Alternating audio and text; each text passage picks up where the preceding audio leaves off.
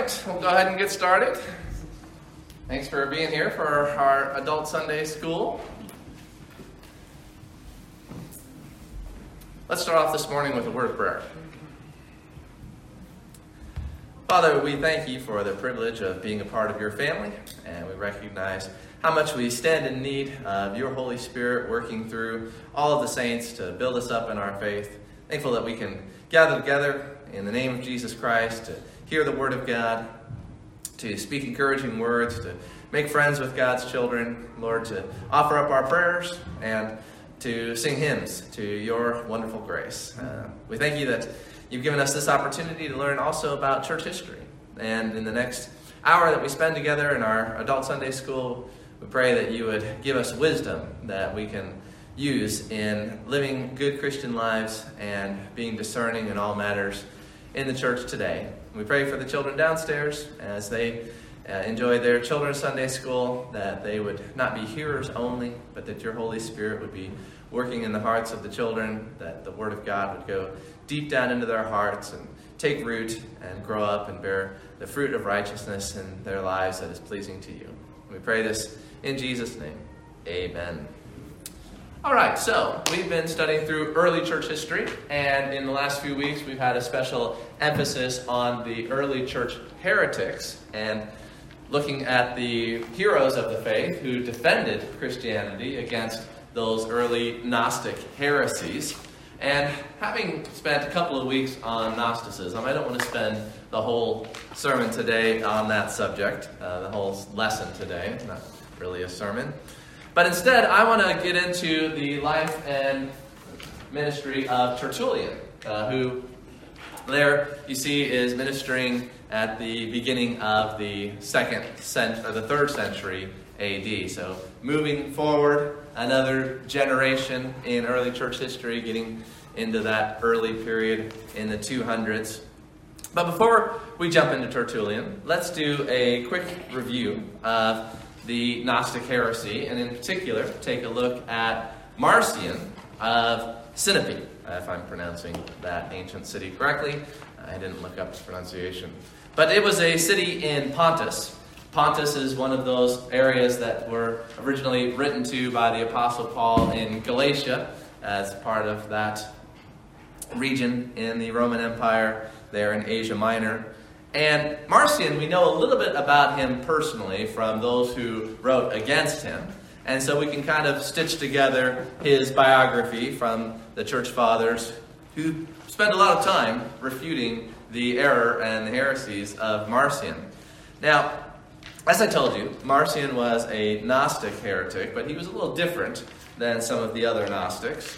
And one of the differences about him was that he was the son of a bishop. So his father was a pastor, a bishop, as the rise of the monarchical bishop was fully in swing at this point in church history.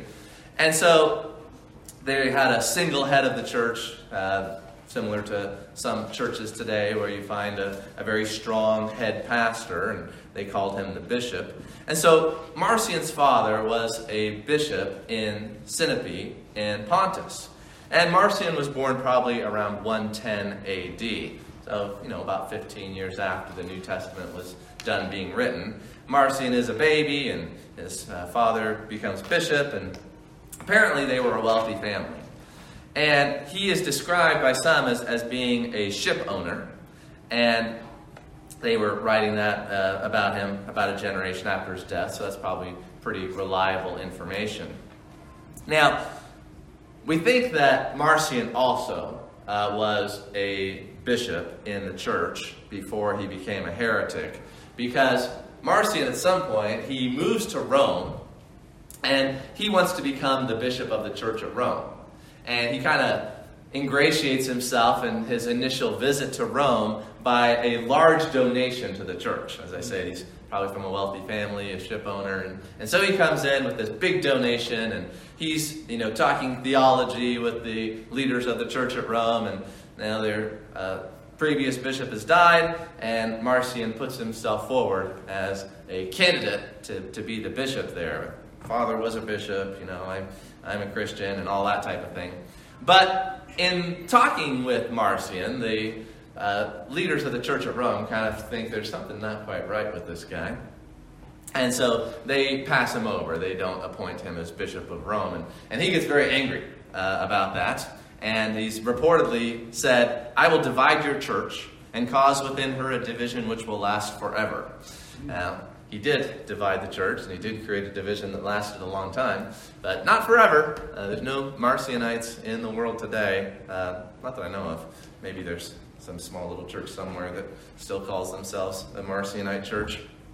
But anyway, according to Tertullian, who we're going to be looking at a little bit later, he donated 200,000 sesterces to the church, which is about $7,000. And that was a huge sum in those days. I'd like to redo those calculations and see, with inflation and all that, what that would come to in today's dollars. But the church returned it to him when they found out that he was causing division and causing trouble in the church. Like, we don't need your donation. You can have it back. Now, you remember Polycarp. Polycarp was one of my favorite early Christians. His name means much fruit. Polycarpos, much fruit. And Polycarp not only wrote an excellent letter, but also we have a record of his martyrdom where he was very brave in laying down his life for his testimony for Christ. Well, Polycarp visited Rome while Marcion was there. And while Marcion was there in Rome, he demanded that Polycarp and the other leaders of the church recognize him and his group. And he, saw Polycarp in public, and he called out and said, "Do you recognize us?" And he recognizes, Christians or whatever. And Polycarp answered back, "I recognize you as the firstborn of Satan." So there's some strong refutation going on there from Polycarp against Marcion. And I would definitely side with Polycarp against Marcion in their conflict and debate. And so I do tend to think that Polycarp was right on in recognizing the satanic origin of Marcion and his teaching. Now, Marcion was very successful in organizing his church and starting his church and spreading his church. And as I told you, it lasted for centuries. Now, Tertullian, our subject for today, he did record early in the 200s, around 207 AD, that Marcion professed repentance on his deathbed, and that he was going to try to bring back to the fold those whom he had led astray, but that he died before he was able to really do much on that front. And so it's an interesting possibility that here this arch heretic, this firstborn of Satan, might have repented on his deathbed. And who knows, maybe you'll find Marcion in heaven. That would be rather odd. But the grace of God is astounding. It reminds me of a case in the Old Testament with Manasseh. If you're familiar with the ancient kings of Israel, Manasseh was the worst king that the kingdom of Judah ever suffered. And yet the Bible tells us that at the end of his life he repented. And we may find Manasseh in heaven as an example of the grace of God that saves the chief of sinners. Now, it's also very likely, I would think, that Marcion did not repent on his deathbed, and that this is a story that was spread around because Christians liked the idea that he repented, and they wanted to try to use that against the Marcionites to say, you should come back to the church because even Marcion repented. So it's possible that this is just a story that's spread around out of kind of wishful thinking and wanting to have a tool to try to draw the Marcionites back into the true church. But we don't know. It's interesting to think about, and we'll find out someday probably. Well, I don't want to spend too much time, like I said, on Marcion and his heresies. We've already talked quite a lot about Gnosticism, and I think we've learned most of the lessons that we need from that. Let me just add this. In Irenaeus, in writing on Marcion, Irenaeus wrote his book Against Heresies. We looked at it last week, and he only makes a short mention of Marcion because he then wanted to write a whole book on it. We don't know if he completed that book, but if he did, we don't have it. But this is what Irenaeus wrote about Marcion of Pontus. He said that Marcion of Pontus came after the previous heretic he was talking about. In so doing, he advanced the most daring blasphemy against him who is proclaimed as God by the law and the prophets. So he really spoke against the Old Testament God. And this is something you find in the Gnostics, that they thought that the Old Testament God was righteous, but the New Testament God was loving and good, and that the Old Testament God was this just God, but the New Testament God was the God of salvation who was going to bring them out of this evil physical world and into the spiritual heaven. And how much this has got parallels with liberalism today. That the liberals of today will say, well, the God of the Old Testament is the angry God of justice and wrath, but we like the God of the New Testament much better. And they try to set them against each other. And that's exactly what these heretics did. And Marcion was, according to Irenaeus, the one who advanced the most daring blasphemy against the God of the Old Testament, declaring him to be the author of evils, to take delight in war, to be infirm of purpose, it changes his mind, and even to be contrary to himself. But Jesus, and this is what Marcion of Pontus taught, Jesus was derived from the Father who was above the God that made the world. And coming into Judea in the times of Pontius Pilate, the governor, who was the procurator of Tiberius Caesar, was manifested in the form of a man to those who were in Judea. So he's just manifested in the form of a man. He wasn't actually a man. This matter is evil in the Gnostic scheme, right? And that Jesus came to abolish the prophets and the law and all the works of that God who made the world, whom he also called the Cosmocrator, the world maker, Cosmocrator. Beside this, he mutilated the gospel, which is according to Luke, removing all that is written respecting the birth of the Lord, and setting aside a great deal of the teaching of the Lord, in which the Lord is recorded as most dearly confessing that the maker of the universe is his Father. He likewise persuaded his disciples that he himself was more worthy of credit than those apostles who have handed down the gospel to us, furnishing them not with the gospel, but merely a fragment of it. In like manner, too, he dismembered the epistles of Paul, removing all that is said by the apostle respecting that God who made the world, to the effect that he is the Father of our Lord Jesus Christ, and also those passages from the prophetical writings which the apostle quotes in order to teach us that they announced beforehand the coming of the Lord. So anything in Paul's epistles that made Jesus to be the Son of the Creator was removed by Marcion, and anything in those letters that referred to the Old Testament prophets pointing ahead to Jesus, he removed those from Paul's letters. So Marcion had a truncated canon of the New Testament. Just one gospel, the Gospel of Luke, because Luke was a Gentile, and the letters of Paul, but amended in order to fit the Gnostic teaching of Marcion. So amazing that an error like this could take such root. It seems so strange and so foreign to us. But that's the world they lived in, and we are always in danger of believing the lies that are current in our world. We can't look back at previous generations and say, how could they believe such ludicrous things, when our church is believing ludicrous things. And they're just different ludicrous things, and they don't seem as ludicrous to us because we live in that world, and they seem plausible, to use Irenaeus' key word. Now, last week I gave you a handout, and on the one side of the handout I had I think an article about the Gospel of Judas. Did I have the article about the Gospel of Judas on the other side of the handout? Well, the Gospel of Judas is mentioned in Irenaeus' work, and it's a document that, according to Irenaeus, was produced by a group called the Cainites, another Gnostic heresy. And I just wanted to read you the paragraph on the Cainites from Irenaeus' book Against Heresies. Others, again, declare that Cain derived his being from the power above, so the greater than the God who made this world. And so the Old Testament God, he's like saying Cain is a bad guy. But Cain was actually the good guy. And it was just this bad God that was making Cain look like the bad guy. Okay, that was that's what they call themselves, the Cainites. And they said that Esau, Korah, the Sodomites, and all such persons were a part of their group. And we trace our roots back to the Sodomites.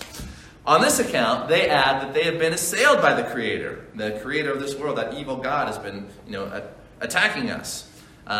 Yet no one of them has suffered injury, Irenaeus points out. And then he goes on and talks about a couple of other things. But he mentions they declare that Judas the traitor was thoroughly acquainted with these things. So anybody who's bad in the Bible is good to the Canaanites. And that he alone, out of all the disciples, knew the truth about Jesus as no one else did. And that Judas, therefore, wrote down these things. And they produced a fictitious history, which they styled the Gospel of Judas. And I assume that's the same Gospel of Judas that we've uncovered and printed, and that the world likes to say, oh, look, there's this other view of Christianity. And maybe they were right, and who's to say which view of Christianity was the right view? Well, it is obvious to anyone who wants to know the truth. All right, if you got your Bibles with you, open up to Romans chapter 3. As I told you, the early church was very proficient, very excellent in their refutation of Gnostic heretics. And we have men like Irenaeus, men like Justin Martyr, men like Tertullian and others, Epiphanius, who wrote very well against the Gnostics and recognized that heresy and refuted it. However, the early church was not as good at dealing with more subtle false teaching that arose within the church.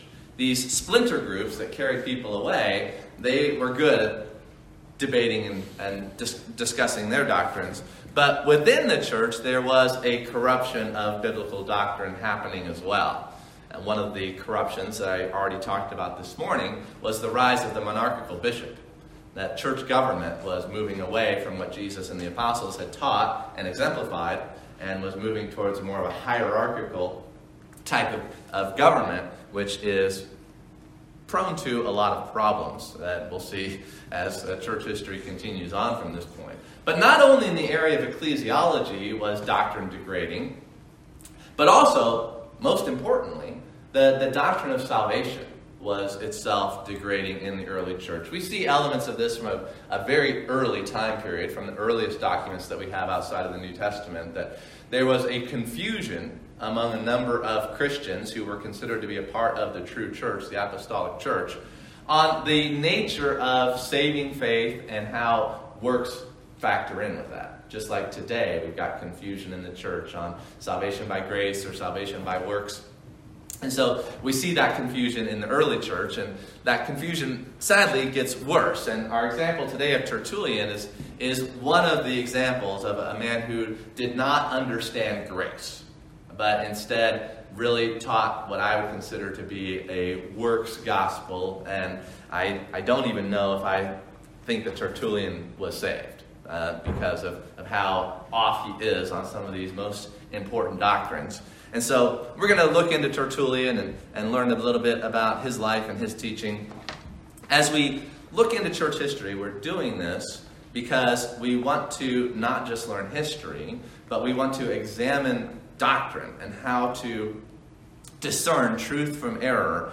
And hopefully as we do that, this will be a pastoral study, a biblical study, where we can be critical of someone, we can praise them, and learn what God wants us to learn from their example. Now, I had you open up to Romans chapter 3 because Romans chapter 3, verses 21 to 26 are, as most likely, as I have said before, the most important verses in the Bible.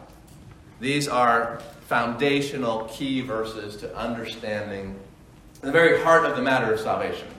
And here Paul puts it all together in one paragraph, laying out for us how it is that God justifies sinners, which is of extreme importance to sinners, as we are.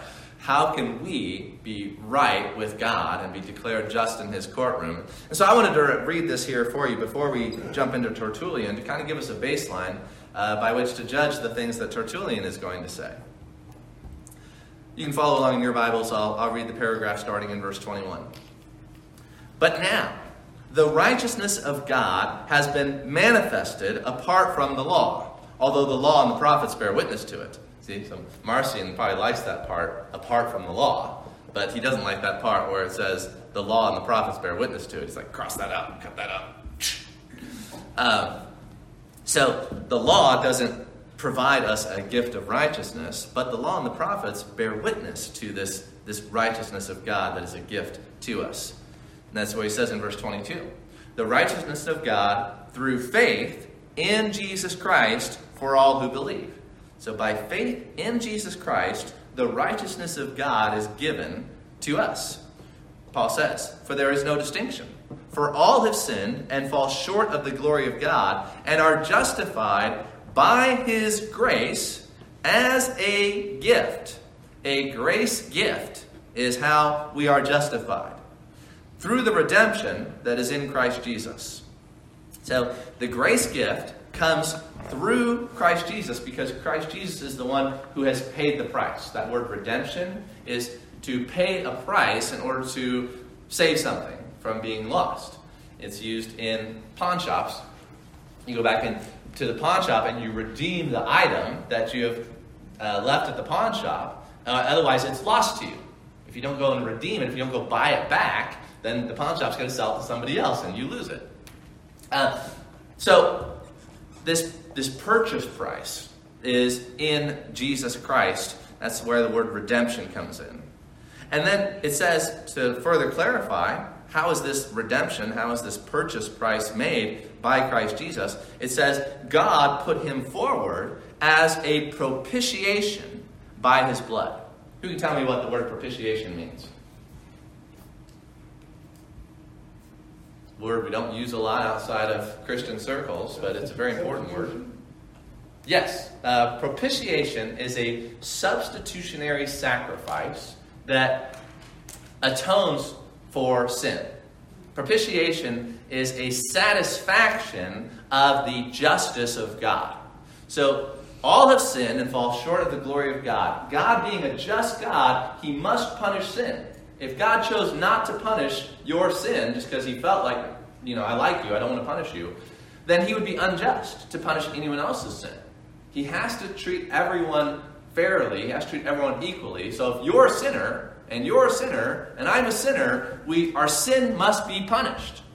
And God has made it clear that he is able to punish a substitute, a sacrifice in our place. And that's what Jesus Christ has done. He has been put forward by God and willingly in God's plan to be the Lamb of God, the one who is the substitute for our sins.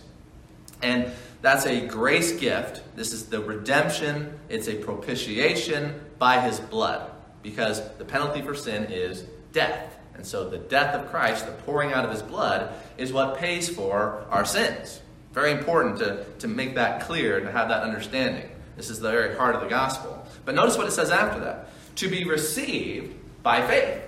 So the sacrifice has been made, and it is sufficient for the salvation of all of mankind.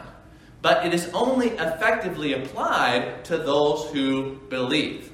And so by faith in Jesus Christ, the sacrifice of Christ is applied to the individual. Okay? So faith is the instrumental means of salvation. But the ground of salvation, the very fountain of salvation itself, is the blood of Christ. You follow me? And it says, this was to show God's righteousness, because in his divine forbearance he had passed over former sins. It was to show his righteousness at the present time, I like this last phrase, so that he might be just and the justifier of the one who has faith in Jesus. If God is going to justify you, you're going to stand before God's courtroom. He's going to say, Robert, you are guiltless. You are blameless in my sight. That is only possible for God to do if your sin has been atoned for by the blood of Christ. There's no other sacrifice. There's no other way to pay for your sin unless you pay for it yourself than the sacrifice of Christ. And when you believe in Christ, you receive that benefit. You receive that gift of God's grace and that divine righteousness in God's court. So Romans 3:21 through 26 are the most full and succinct statement of the gospel in the Bible, although it's talked about everywhere. You can't go hardly anywhere in the New Testament without hearing about the death of Christ for sins, the blood of Christ, the forgiveness of sins by God's grace, and all of that. However, if you read through all of Tertullian's works, which we have quite a number of them left to us, and I didn't read them all carefully, I skimmed them, But in all my scanning of Tertullian's works, I couldn't find any reference to the blood of Christ, the death of Christ, the substitutionary sacrifice of Christ. Tertullian talks a lot about repentance and good works, doesn't talk about the blood of Christ, doesn't talk about the sacrifice of Christ. Now, maybe he's just taking it for granted, but that's not a good thing to do either. But from his writings, as you'll see, it seems like the doctrines of grace were being lost by the church. And Tertullian is an example of one part of the church and one strain of thinking within that church that was straying far from the doctrines of Paul concerning grace. Now, about a century later, we're going to find Augustine coming onto the scene. And Augustine also ministered in North Africa, where Tertullian is ministering. And when Augustine comes and he's preaching what we just read about, that we're saved by grace through faith, and that we're totally depraved in our sin, and it's only by the sacrifice of Christ that we can be justified, people accuse Augustine of inventing these doctrines. They're like, in the church, they're like, Augustine, where'd you get this stuff? This isn't what the church teaches. This isn't what the church believes. And they had lost so much the doctrines of grace by Augustine's time that they didn't know where this stuff came from. It's pretty sad. And I blame Tertullian for part of that, but not just Tertullian, the teachers of Tertullian. Because as far as we know, Tertullian was not a pastor. He was not a bishop. He was an apologist. He was a writer. He was a scholar. He was a defender of the faith. And we think that he was probably a lawyer before he became a Christian. Tertullian didn't become a Christian until the middle of his life. And he lived a very immoral life before he became a Christian.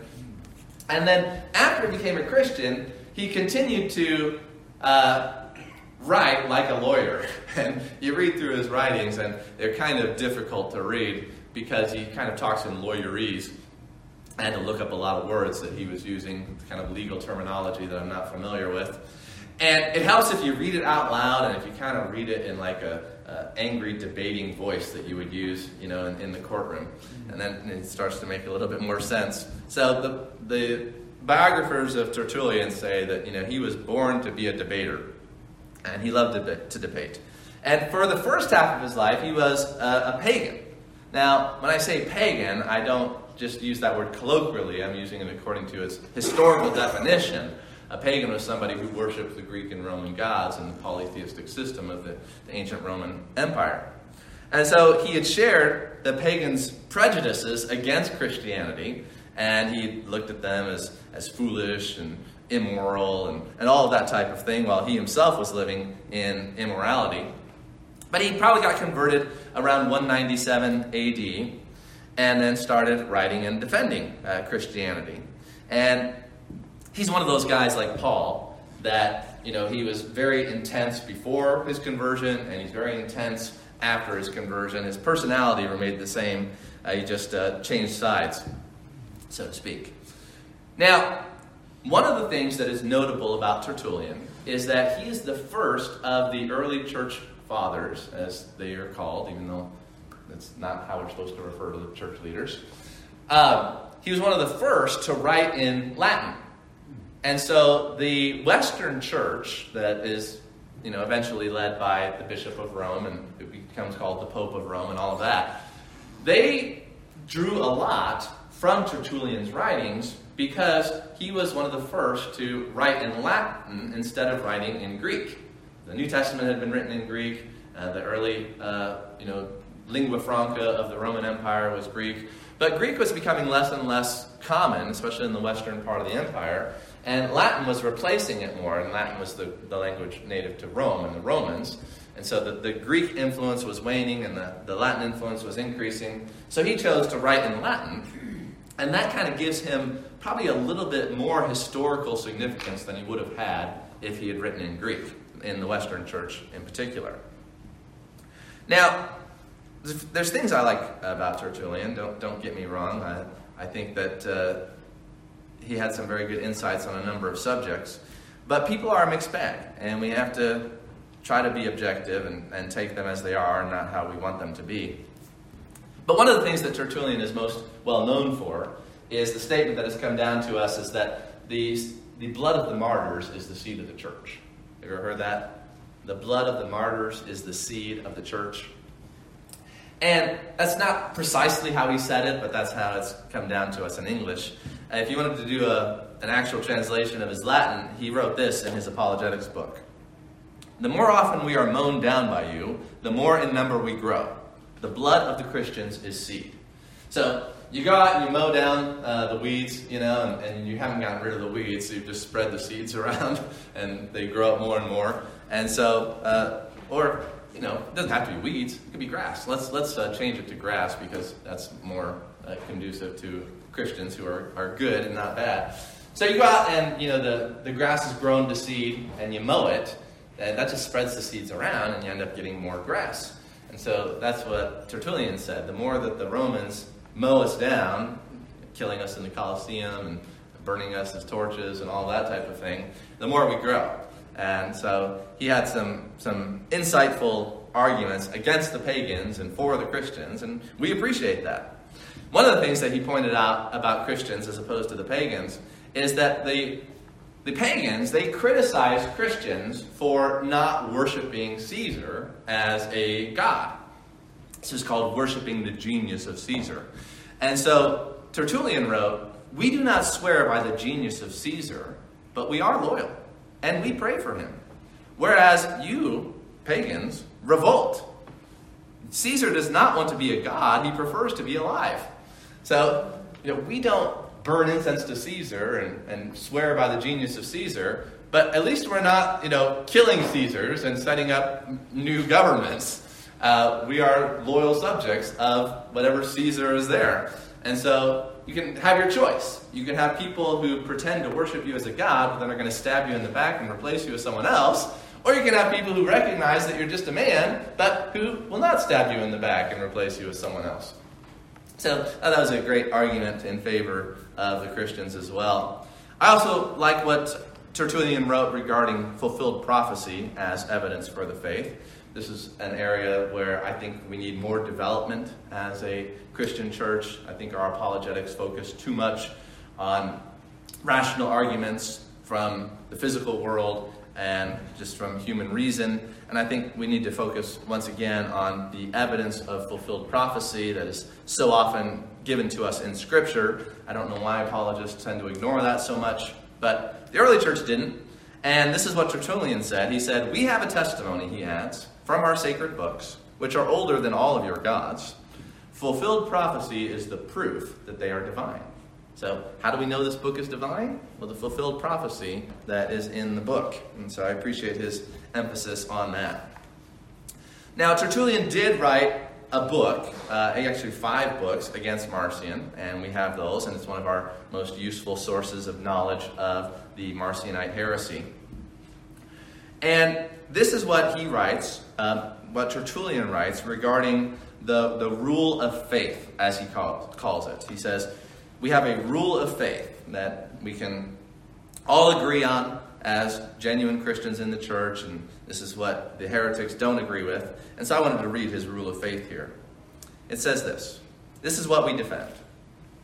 If you want to know what we believe, this is it. There's only one God, and he is none other than the creator of the world, who produced all things out of nothing from his own word, first of all sent forth.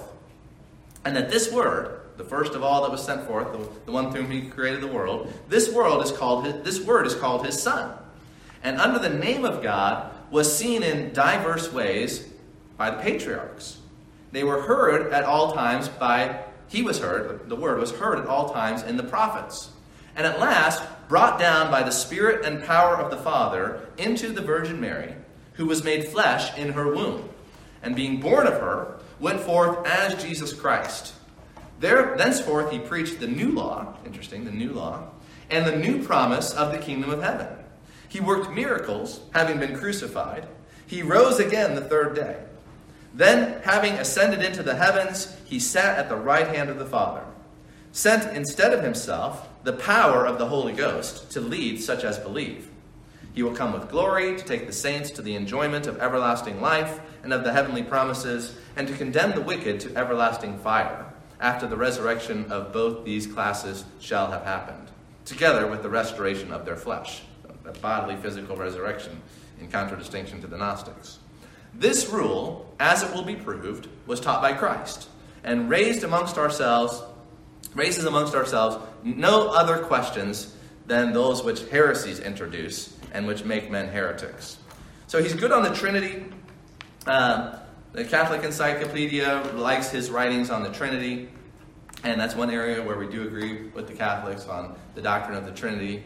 And one thing also that is notable about Tertullian is that he was one of those guys in the early church who decided that it was a bad idea to bring in any pagan literature into the church for education. He was against bringing any philosophy from Plato or Aristotle or the Cynics or any other group and trying to incorporate that into Christian thinking. This is in strong contradistinction to the school of thought that we find in Alexandria. Alexandria is also in northern Africa, and the other side of northern Africa. And there we have Origen and also his teacher, his name doesn't come to me at the moment, Clement of Alexandria, who did enjoy taking ideas from Greek philosophy and incorporating them into Christian theology, and to show that the Greeks were not completely off in everything that they thought, but that some of their thought could be correlated or integrated with Christian thought. And so when I was in seminary, I went to a seminary where they were very strong about not incorporating secular thinking into Christianity, that they really liked Tertullian because he wrote very passionately against incorporating non-Christian learning into Christianity. However, you can't just judge someone by one position that they take. That's one element out of a whole complex of thought. And while I'm largely in agreement, and I see the dangers of bringing in secular thinking and trying to baptize it into the Christian church or to reconcile Christian thinking with pagan thought, and I think that the school of Alexandria caused a lot of problems because of how they didn't do that, or they didn't do it well, or they shouldn't have done it at all, or however you want to look at that. That at the same time, when I read Origen and Clement of Alexandria, I feel more connected with them than I do with Tertullian, because Tertullian just does not understand grace. And so there's different issues, and people are a mixture. And so you might go to one congregation and say, well, I really like this about this church, but this over here concerns me. You might go to another church and have, different things that you like and are concerned about, because we are all a mix of these ideas, and we're trying to get to the truth. And so Tertullian, to me, is a kind of a tragic example of someone who, in some ways, I'm like, yes, great job. But in other ways, it's like, ooh, that's really bad.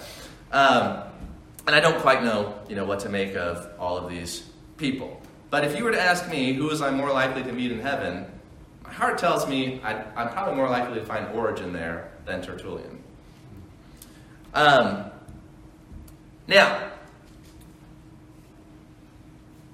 the Catholics love Tertullian for a number of reasons, but at the same time, they also have things about him that quite bother them. And he's not canonized as a saint in the Catholic Church, because later in his life, Tertullian leaves kind of the main flow of the Orthodox Christian Catholic Church at that time, and joins kind of a splinter group called the Montanists. And so I want to tell you a little bit about the Montanists in the time that we have left to us here today.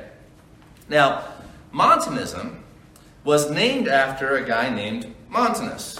And Montanism was originally called the New Prophecy. And the New Prophecy was different from the Old Prophecy in this. When you read the early church fathers, you get the idea that prophecy was continuing even after the apostles died in the second century of the church, and that prophecy, as the mainstream of Christianity in that time understood it, was a gift, like Paul wrote about in 1 Corinthians, where the speaker had self-control. The speaker was in control of himself and was not in some kind of ecstatic trance. Paul writes that the spirits of prophets are subject to prophets when he's writing about this subject in 1 Corinthians 14, which is probably the most important chapter in the New Testament on the subject.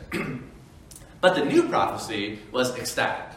the speaker would kind of go into a trance and say things that were supposed to be coming from the Holy Spirit. And Montanus and his two cohorts, which is kind of a loaded term, but oh well, I'll reveal my bias. His cohorts, these two women, Maxima and Priscilla, if I remember their names correctly, they were the leaders of this new prophetic movement. And we don't have a lot of their own group's writings on the subject, but from what their critics write about them, it seems like they believe that their prophecies were as authoritative and as binding as the New Testament itself. And so if you disobeyed what the new prophets were saying, then you were disobedient to Christ and God. And so the church at first didn't quite know what to do with Montanus and his followers. And it seemed like even the church at Rome at first was kind of taking a moderating position and saying, well, you know, they're orthodox in their view of Jesus and God, and they're not Gnostic heretics, and yet they've got this new, pneumatology and this new spirit of prophecy among them, and so we'll just kind of take a wait-and-see approach to it. But over time, the church was like, no, this isn't working for us, and more people rejected it. But Tertullian did not. Tertullian started to really take an interest in this group because, it's hard to say exactly, I think people are complex, but it seems pretty clear that one of the main reasons Tertullian was attracted to this was because Tertullian, as we see in his writings, was very rigorous and, you might say, legalistic, according to how we use the term today, in his approach to Christianity. Just as today, there's differences in opinion as to exactly what Christian behavior is supposed to look like, how much we're supposed to be in the world and not of the world. And Tertullian, he was one of those guys that was like, nothing, no worldliness at all in the church. He wrote a long tractate on why Christians should not go to the theater and Christians should not go to the Colosseum and these types of things. And so he was a rigorous moralist in his Christianity. And these Montanists were also very, very rigorous, and they loved making up new rules. They were making up new rules all the time. Now the Holy Spirit says you can't do this. Now the Holy Spirit says instead of fasting 2 days a week, you got to fast 4 days a week. I mean, you Christians fast, but us Montanists, we're really serious about fasting, and we're much more spiritual than you. And so this extreme moralism really appealed to Tertullian's nature, and so he got caught up with this group, and that's why the Catholic Church doesn't recognize him as a saint, because eventually Montanus and his followers were seen as heretics, and therefore, while they like a lot of things he said, they also cannot fully support Tertullian. Now, I'm not going to spend too much time on Montanism because it's fascinating as it is. We've got other things that I want to talk about that are, to me, more important. And so I wanted to share with you some of what Tertullian wrote about baptism and repentance, because this gets back to the heart of the gospel, like I was talking about there in Romans chapter 3. And as you read about Tertullian's views of baptism and repentance, it doesn't seem like he has a biblical understanding of those things, and that he is defending baptismal regeneration, and he's defending repentance as not only like an aspect of faith in our salvation, but really the moral price that is paid by the sinner in order to receive forgiveness. So you're saved on the grounds of repentance rather than on the grounds of the blood of Christ. Instead of repentance and faith being the means by which you receive salvation, the way that Tertullian writes about it, he really seems like he's saying it's the ground. And maybe, if you pressed him on it and he was talking about a different subject, he would sound better. Maybe he gets carried away in his arguments, and sometimes that happens. People will be talking about one subject and they're trying to prove their point, and they prove it a little bit too much and end up saying things that aren't actually true. That's possible. We want to be gracious. God knows the heart, but I want to warn you against some of the tendencies that we see here in Tertullian. He writes this on the necessity of baptism for salvation. He says, "When the prescript is laid down that without baptism salvation is attainable by none." So apparently in North Africa and the church here, that the church had this prescript, this statement of their doctrine, that without baptism, salvation is attainable by none. And he defends this by saying that this is on the ground of the declaration of the Lord, who says, unless one is born of water, he hath not life. In John chapter 3, you have to be born of water and the Spirit. Well, it's a little bit unclear what exactly the Lord means in John chapter 3 about being born of water, and there's a lot of different discussion and debate on that topic, and you don't want to ground such an important doctrine as this on a passage that is not exactly clear, but you use the more clear passages to help us understand issues like this. But anyway, that's the text that he says is the chief support for salvation only being available to those who are baptized.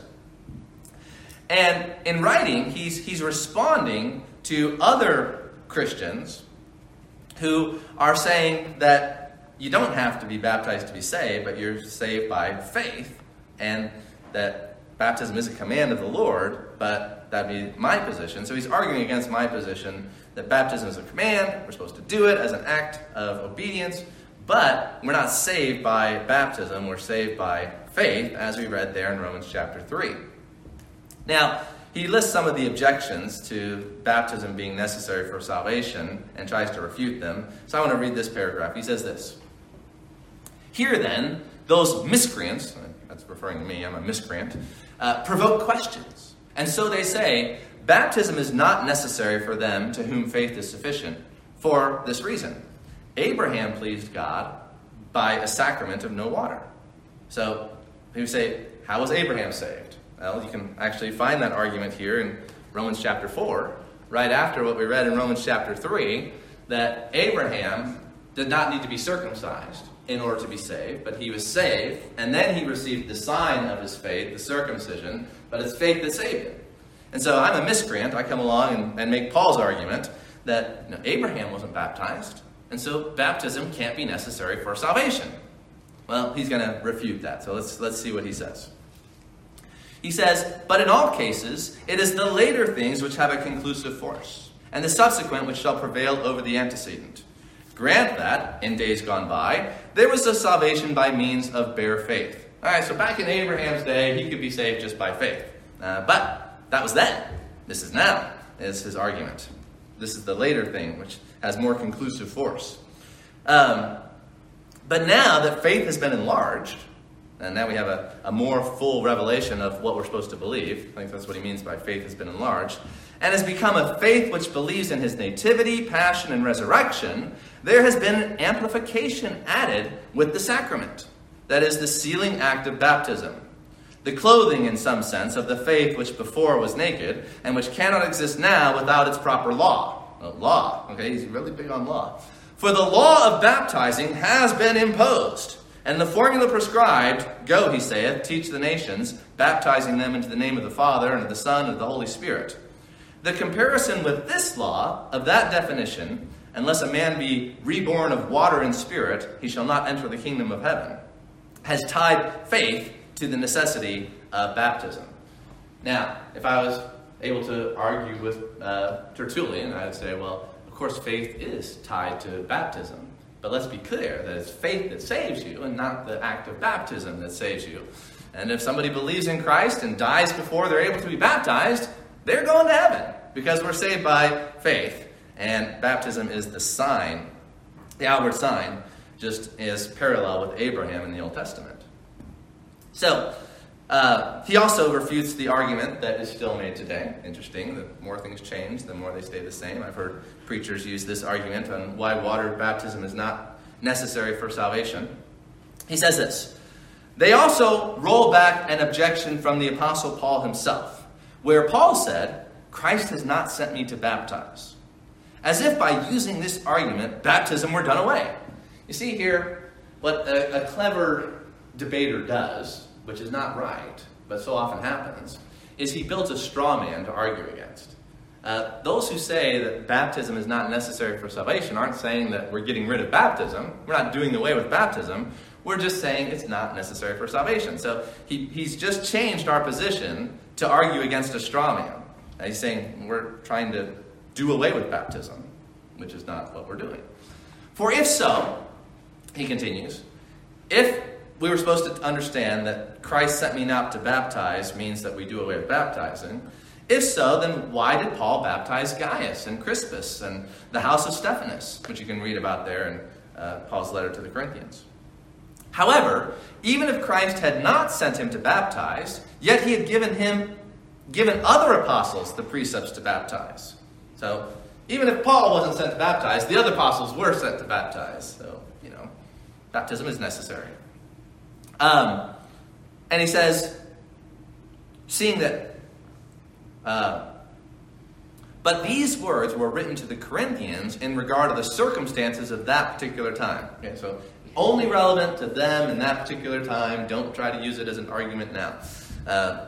So he's doing away with the relevance of this text, right? And he says, seeing that schisms and dissensions were agitated among them, while one attributes everything to Paul, another to Apollos, for which reason the peacemaking apostles, for fear he should seem to claim all gifts for himself, says that he had been sent not to baptize, but to preach. For preaching is the prior thing, baptizing the later thing. Therefore the preaching came first. But I think baptizing withal was lawful to him whom preaching was. I'd say, of course, baptism was lawful to him who was preaching. Paul can baptize, and he did baptize. I'm not saying that Paul didn't baptize and that baptism was wrong. So again, he just makes an argument against a position that is not our position. And the right way to handle this is not to try to use Scripture to say what you want or to put aside which parts you want to put aside. The proper attitude is to have a respect for Scripture and say, what is the correct implication of Paul's statement that Christ did not send me to baptize? And just use your logic, just use your reasoning. If baptism was necessary, absolutely necessary for salvation, then how could Paul ever say those words? Right? If Paul loves the gospel, Paul's devoted his life to the gospel, if baptism was the means of receiving salvation, how could the apostle to the Gentiles say, Christ has not sent me to baptize? Right? So, we're not trying to use the text to support our position. We're trying to honestly come to the text and say, what is the logical consequence of what is written? Now, there's always going to be disagreements, there's always going to be debates, and we're always going to be looking at things from our own perspective. But through humility, through love, through respect for Scripture, through love for one another, we should be able to make progress. And I find it regretful that the spirit of Tertullian was not conducive to that progress because of his ardent nature, to put it as one biographer did.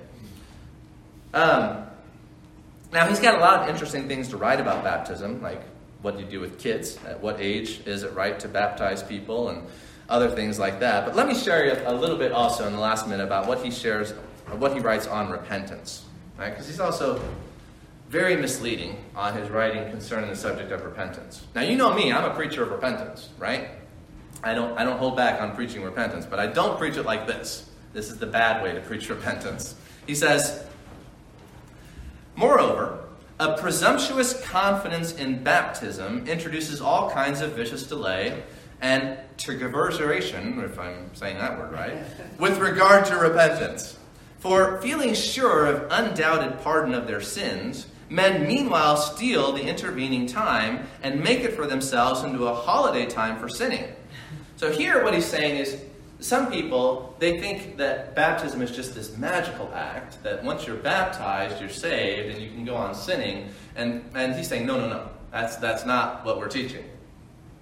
Tertullian is teaching, you have to be baptized, and you also have to live a very moral, righteous life, which is repentance, in order to be saved.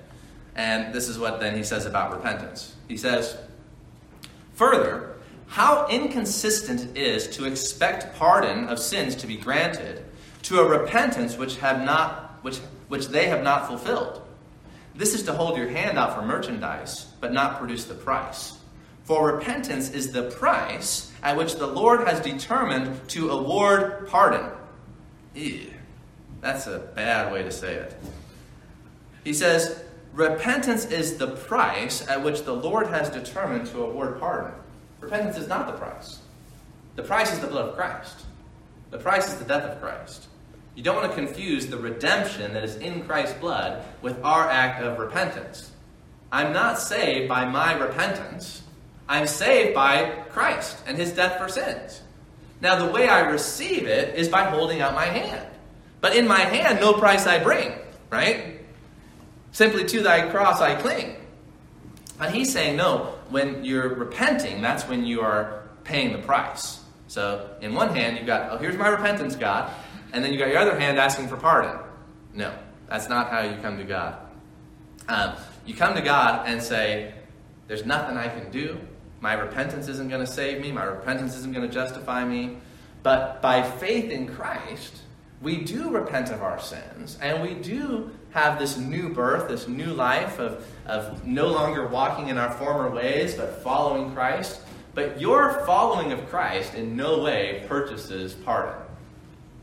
Let me say that again. Your following of Christ in no way purchases pardon. The purchase is only the blood of Christ. Your following of Christ is just an act of faith.